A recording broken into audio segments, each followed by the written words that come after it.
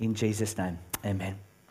I'm so excited about the message I'm giving you this morning. I have to be honest, it's a good one.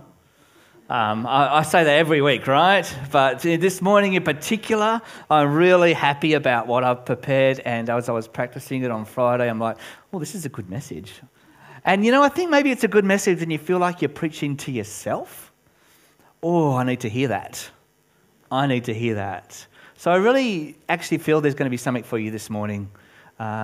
If you listen and your spiritual ears are open, I want you to be really encouraged. I don't want you to feel guilty. I want you to feel like the possibilities are endless for you today as we open God's Word and we look at this particular topic as we continue to explore what it means to be a church that makes the welcome, that invites people, that wants to be an invitational church. What does it mean for you to share your story? What does it mean for you to share about Jesus with someone? What does that feel like? Can you do it? And this morning I want to talk about some barriers to that maybe is in your mind and in your heart. And I want us to go through that and to be challenged and to be encouraged. We are looking at this morning, continuing as some passages in Luke, as Tracy's already read to us. I'm going to read it again. Luke chapter 10. And Jesus is going to send out some people, and he's going to send them out as his missionaries out into Jerusalem. And it's an incredible story that he's going to send these very ordinary people out. The context of this passage in Luke chapter 10 is that it's Jesus, the Bible tells us Jesus has actually set his face toward Jerusalem. So he's here, Jerusalem is there, and he's going to journey towards Jerusalem. No prizes for guessing what is going to happen to him at Jerusalem. He's going to the cross. It's the last moments, if you like, of his ministry life. And we pick this story up in Luke 10, but in fact, there's going to be another 8 or 9 chapters before he gets to the cross. But in his mind, I want you to imagine, because it's true, that he feels like his time is coming to an end. His time's coming short, and he needs to reach the nation. How on earth is he going to reach all these people, the nation of Israel? How is he going to get to them all with the message of Christ, with his message, the good news? Well, he employs a tactic that he employed when John the Baptist came along and prepared the ground. We've been talking a lot about farming and soil and all those sort of things. Well, Jesus wants the ground to be tilled.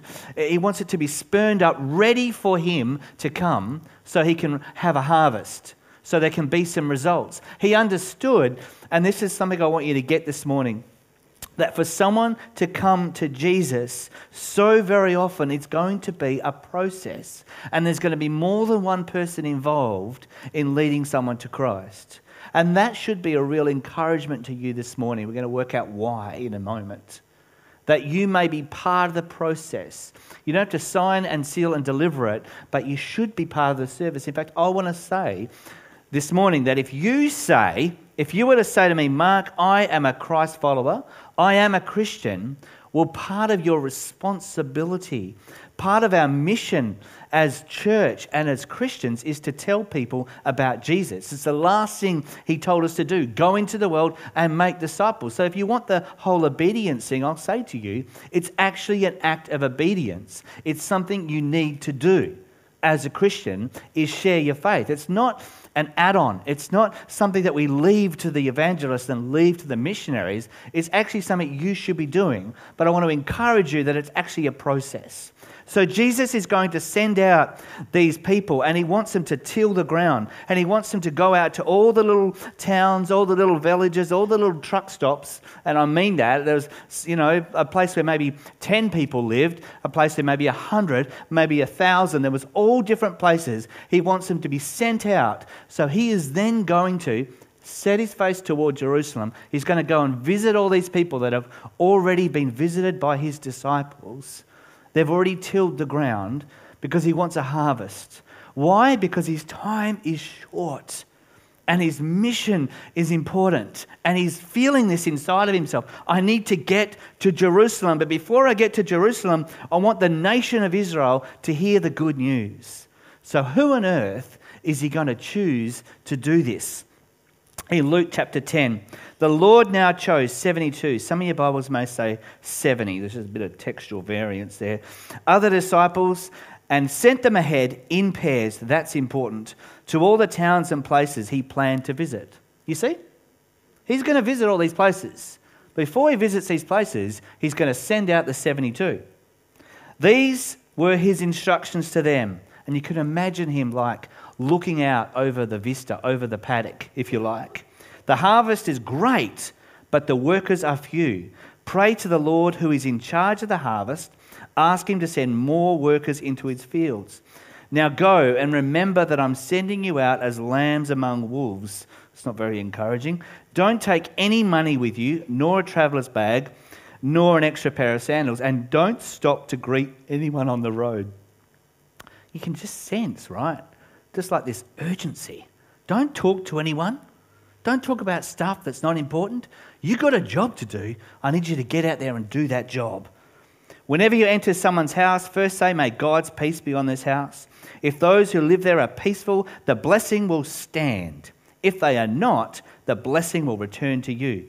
Don't move around from home to home. Stay in one place, eating and drinking what they provide.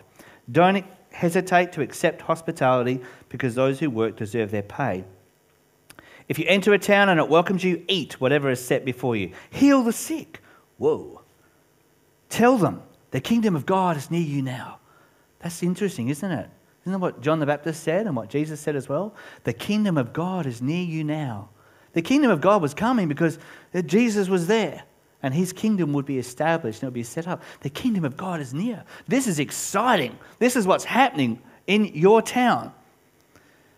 But if a town refuses to welcome you, go out into the streets and say, we wipe even the dust of your town from our feet to show that we have abandoned you to our fate. And know this, the kingdom of God is near. I assure you, even Sodom will be better off than such a town on Judgment Day. And here comes those words, Tracy. What sorrow awaits you, Chorazin and Bethsaida, for if the miracles I did in you had been done in wicked Tyre and Sidon, their people would have repented of their sins long ago, clothing themselves in burlap, throwing ashes on their heads to show their remorse. Yes, Tyre and Sidon will be better off on Judgment Day than you. And you people of Capernaum, will you be honoured in heaven? No, you'll go down to the place of the dead.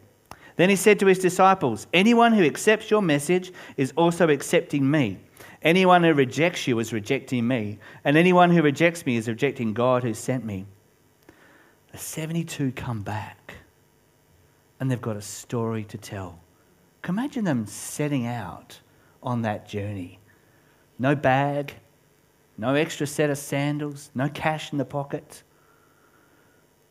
no pass for public transport.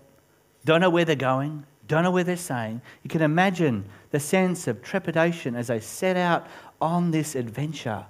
What would they say when they came back?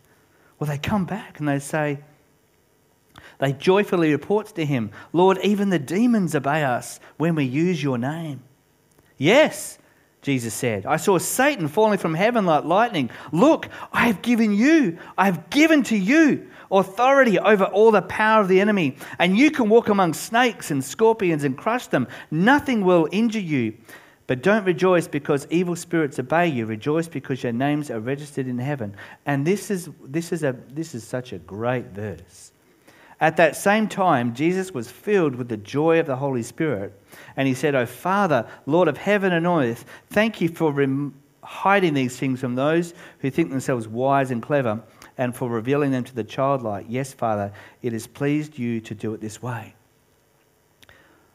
First thing I want us to grasp this morning, these are 72 ordinary people. They're ordinary people, and I think we've got that up on the screen. And the thing about the ordinary people is we're not told their names.